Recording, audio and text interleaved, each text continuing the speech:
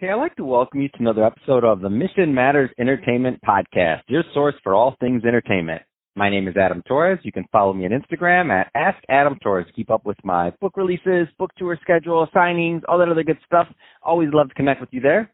And as always, if you'd like to apply to become a co-author of one of my upcoming books, just head on over to the website, missionmatters.com, and click on Become an Author to apply.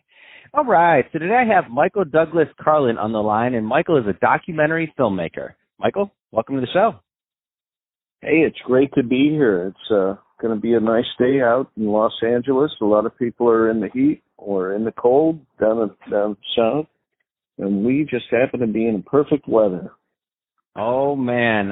Yes, we are, and I am excited to talk to you today, Michael. I know you sent me your film when it debuted recently, and I was glued to the TV, and we're going to get into that today. So the film's name, for everybody listening, is The People Have the Power, and I will be including a link to that in the show notes, so definitely want you to check this out, and we're going to go through this film and what inspired it and how Michael shot it. So we're going to go through a bunch of things there. But for those of you that are not familiar with Michael's work, Michael, let's just start off with some of the films that you've made in the past and go into a little bit more into your history in filmmaking. Well, it started, I grew up in the movie business. My father was what they call a gaffer, and he did King Kong, Who'll Stop the Rain, The Fury, the series Chips. And we had a lighting company, and we supplied equipment on movies.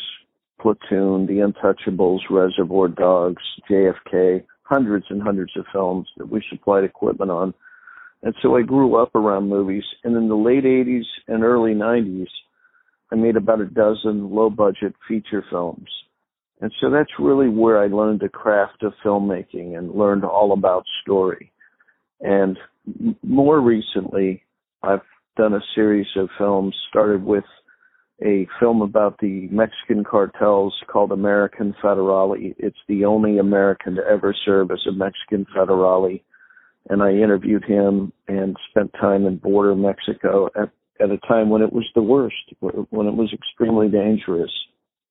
And then from that, I spent time studying the murders of Tupac and Biggie, and I wrote two books with the late Russell Poole. And Russell was the lead investigator in both cases, so I had access to his case files. And from there, I made a documentary about Suge Knight, then made a documentary called Tupac Assassination, Battle for Compton. And this recent documentary was really kind of 3 days in Minnesota when the buildings were still on fire. And it was kind of the culmination of, what had happened in the aftermath of George Floyd. Yeah, and I saw what kind of brought you on the radar is I follow you on Twitter, and I saw your tweet of you literally on the freeway, and I'm thinking to myself, wasn't I watching this on TV? And then I'm thinking to myself, and I always think to myself, like, who are these people that are out there with cameras and documenting? I'm like, bless their hearts for like understanding and capturing moments, some good, some important moments in our history in the country. And you were right in the middle of all that. Yeah, I was literally between the protesters and the police with cameras, on both of them, on the protesters and on the police. And there was somebody who was exploding fireworks, or we heard it was little sticks of dynamite, whatever that means. But they were trying to get the police to shoot us. So it was definitely a very tense situation. And we were down on the freeway. We kind of got lured there, and I don't want to spoil too much of the film, but we kind of got lured there. And we showed up onto the freeway, and we were surrounded on both sides by, thousands of police officers.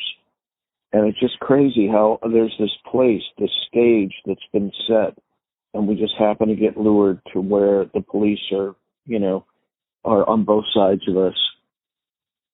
Wow, unbelievable. And yes, we won't ruin that part of the film, but I do want to talk a little bit more about the about the plot and the way that you told the story, because I think it's very interesting. So meaning a lot of people that maybe would have been in your situation that don't have your experience as a filmmaker or your eye for what you were doing, or as a writer, may have taken a different approach. So it may have been about the what's going on, if there was a riot, if there was a fire, all these other things that could have maybe been just, good for the camera, looks good. But you actually took a really, in my opinion, different approach and really weaved in an important story that's not being told. So a higher purpose within this film. Can you talk a little bit more about that? Well, I can just say this. My background, because of the Tupac and Biggie murders, there's no way that you can not learn about the Rampart scandal. And Russell Poole was actually the whistleblower that gave us the Rampart scandal. We would not have known about police corruption were it not for Russell Poole. And when you dig into the Rampart scandal, you realize that we have a serious problem with policing. And so coming to this situation, I bring all of that Rampart scandal knowledge into this situation, where now we have a man who has been murdered by a police officer. And we then go into the other stories of previous men that have been murdered by police officers, and we start to understand that there really is a big problem with this. And in America, we don't really solve problems until they become big problems. And this has now blown up to be really international in scale. I mean, you think about it, 18, 19 countries had George Floyd protests. I mean, that's pretty amazing in and of itself. And to be down there with the buildings burning at the time the buildings were burning was really kind of, an out-of-body experience almost, because it's so unlike everything that we've all experienced in the past. And fevers were running very high at the time. And so, there were women that were trying to tell their stories, and I wanted to make sure that I gave everybody a chance to breathe. I heard those stories together all at one time, twice. And, it was too much. And so this film really needed to break up those stories a little bit and give the audience a chance to breathe from each one of these stories, all of which are horrific. Every one of these mothers, sisters, friends, whatever, family members that dealt with the police having murdered one of their loved ones is just a horrific story all on its own. But when you see these stories all wrapped together, it really is powerful in showing us that there's a problem. And at the time we got down there and were boots on the ground in Minnesota, the other officers had not been arrested. The original charge was third-degree murder. And there were some things that I think all of our efforts, and it wasn't just our group, but our group was definitely a part of it, were able to force the city council and the prosecutors to make changes. And it really did teach me that the people do have the power. Yeah, and I think what you're talking about when listening to these stories, I mean, I texted you and I let you know, because I know you sent me the video, and I thought I was I think this was Friday, and I was thinking, I'm tired. It's I got to go to bed. It's been a long week of recording, and then I saw this, and I'm like, I'll start this for a little while. I thought I was going to be perusing a documentary. I didn't know what I was signed up for. It's like 1 a.m. I'm about to go to sleep already. And then I get to these stories like you were mentioning of these that these mothers are giving and these women are giving, and quite frankly, I don't know how you listen to that 2 in a row. I had to stop in the middle of it, pause it. I had to go I grabbed myself a drink. There's a true story. It's 1 a.m. and I finished up the movie at about 2 a.m. In my mind, I was just sitting there, like eyes were awake, and I'm like, oh my gosh, like what is going on? And it's one of those things that it definitely shook me, but it wasn't something that was done, it's definitely not a shock value movie. It tells a real story, and it documents an important part of our history, and it's done well, and then it's done with it almost within the backdrop of what was going on in Minnesota. It's almost as if it provided the backdrop to immortalize the stories of these mothers. Because you could have done the exact same film, really. Well, not the same film, but the same types of stories that they've been trying to tell for a long time to get out. Now they have that platform, and now everyone can see it. So I think it's amazing. Well, and when you look at it in context, okay, you take these women's stories and you look at it in context of the Rampart scandal, they are dealing with the exact same things that happened in the Rampart scandal. It was a cover-up.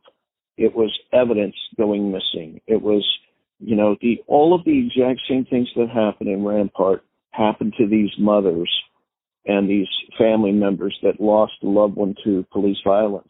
The story gets changed, the narrative, testimony gets changed, and these things get whitewashed and swept under the carpet, and nobody is ever prosecuted. And in one case, civil rights... In one case, there was a film, I literally edited, just all of a sudden missing. I was like, what? Oh, yeah. Yeah. So when you say change, and you don't just mean the story, sometimes physical evidence changed. Well, and one of these stories is just so gut-wrenching. It's the one that you're referencing here. There is a man who is beaten and murdered by the police, and his body is discarded into a trash dumpster, and nothing ever happens to these police officers. And there is surveillance video of that incident, and it is edited so that it doesn't show the actual murder. And how does this not get prosecuted in 2020 America? I mean, it's beyond me. When I first heard these stories, I mean, these stories are so heartfelt, and there's no way that any human that's not a sociopath cannot be personally impacted to the core of their soul by listening to these stories and wondering, where is the justice in our world today? No, absolutely. So what's next with this film? So I know you're out promoting it, you're out sharing it. I mean, what's next with you in really getting this film out to the people? Well, I really haven't promoted this film at all. I mean, I got the phone call, hey, do you want to go to Minnesota? I was on the plane, 6 a.m. the next morning. It was kind of last minute thing. Went there, did this film, came back and edited for about 3 weeks. And I actually interrupted a film that I was working on down in Compton. And to just show you how crazy my life has been, I spent 2 weeks in China in September, 2 weeks in October, 2 weeks in November, 2 weeks in December, working on a documentary about Chinese healthcare. And, obviously January 2nd I got back, and I was scheduled to go back there in February to complete this film. And because of the coronavirus, was not able to go back to China to complete this film. So that film got put on hold, and decided to switch my efforts down into Compton.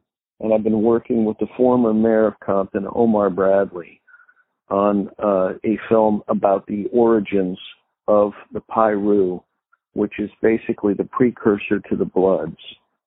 And so it's really kind of that 1971 time frame when everything started between the Bloods and the Crips.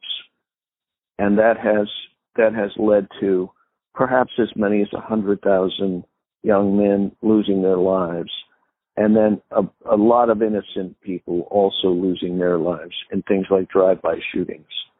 And so, our goal with that film is to figure out, how did it all start?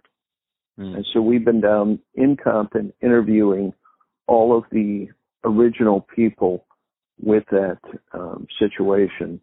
And the film, we're about 60 minutes in now on probably 80, 90-minute film. and we just keep carving it together. Some of those interviews have just been, very eye-opening about how something so small can turn into something so big. Wow. Yeah. Looking forward to that one definitely. After this last couple that I've seen from you, I'm like, okay, what do you got for me next, Michael? There's going to be another one, another doozy.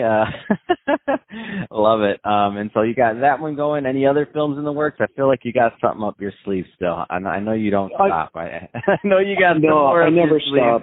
I know. Give me some more, Michael. I know you got some more. I'm kind of booked until about September the 15th on these movies down in Compton. And then after that, I've got a lot of other possibilities, people talking to me about making films and whatnot. But I will say this, looking at this entire situation, I've had a lot of people that I know, Century City people, quoting statistics at me about how, there really isn't a problem because they can show with statistics how, white people are killed just as often as black people are killed. And, they flash these statistics and they talk about how this is a non-problem and what have you, and they all try and smooth things over. But I will tell you this, having spent time down in Compton, having spent time in this Tupac community, I really don't know a single black person who has not multiple times in his life had been face down in the dirt with his hands cuffed, waiting for the police to decide what to do with that person from just a traffic stop. And most of the white people that I know have never one time experienced that. And so we definitely do have a problem here. And the way things work in America is we actually all have to come together and, number one, recognize that there is a problem and then work towards the solution. And I think we're at that point, and hopefully this film will, at the end of this film, when you finish watching this, hopefully you will know, yes, we really do have a problem.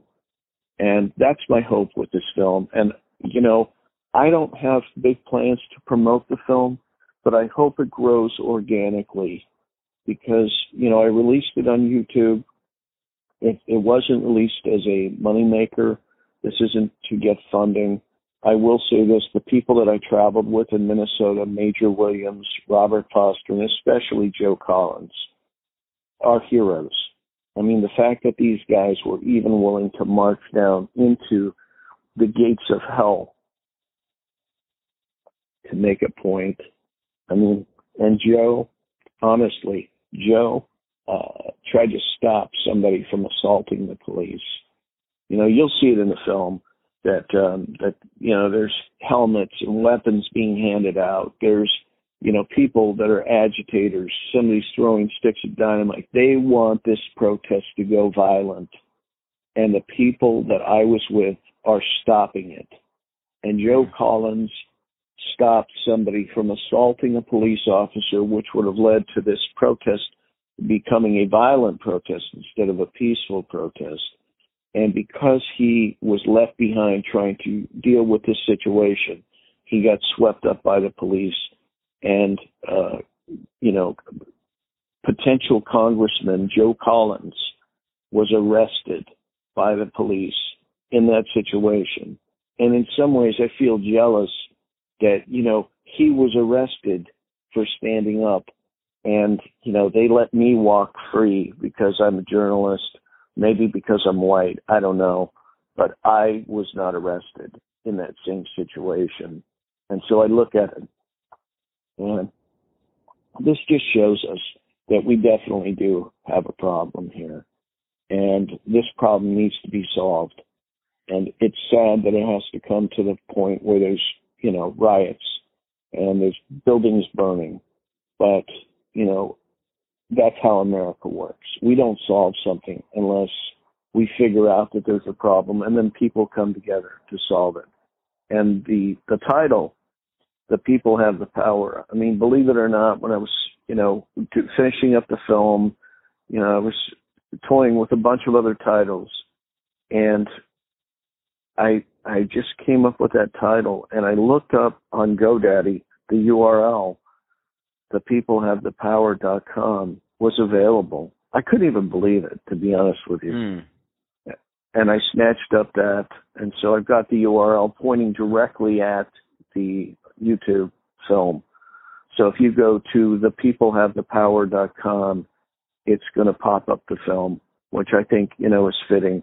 And I'm really hoping that this film can be a catalyst that can help lead to change that we need to see happen in the way we police. I'm not a fan of defunding the police. I don't think that's the solution, because we need police officers. But we also need them to be more like Russell Poole, to have righteous busts and to be righteous about how they do things, as opposed to, planting evidence, falsifying reports, lying under oath. That's the kind of policing we need to remove. And we also need to remove any kind of bias in the police, whether it's towards, somebody with sexual preferences or religions or races or creeds or anything. The same traffic stop that happens for one has to happen for all. Awesome. And I think that's a great way to end it today, Michael. So I just want to thank you again for coming on the show today to talk about The People Have the Power. And for everybody listening, remember, thepeoplehavethepower.com. That's going to direct you right to the film on YouTube. So go check that out. We'll also have that in the show notes for you. Michael, wanted to say thanks again for your work and for coming on the show. Thank you, Adam. Take care.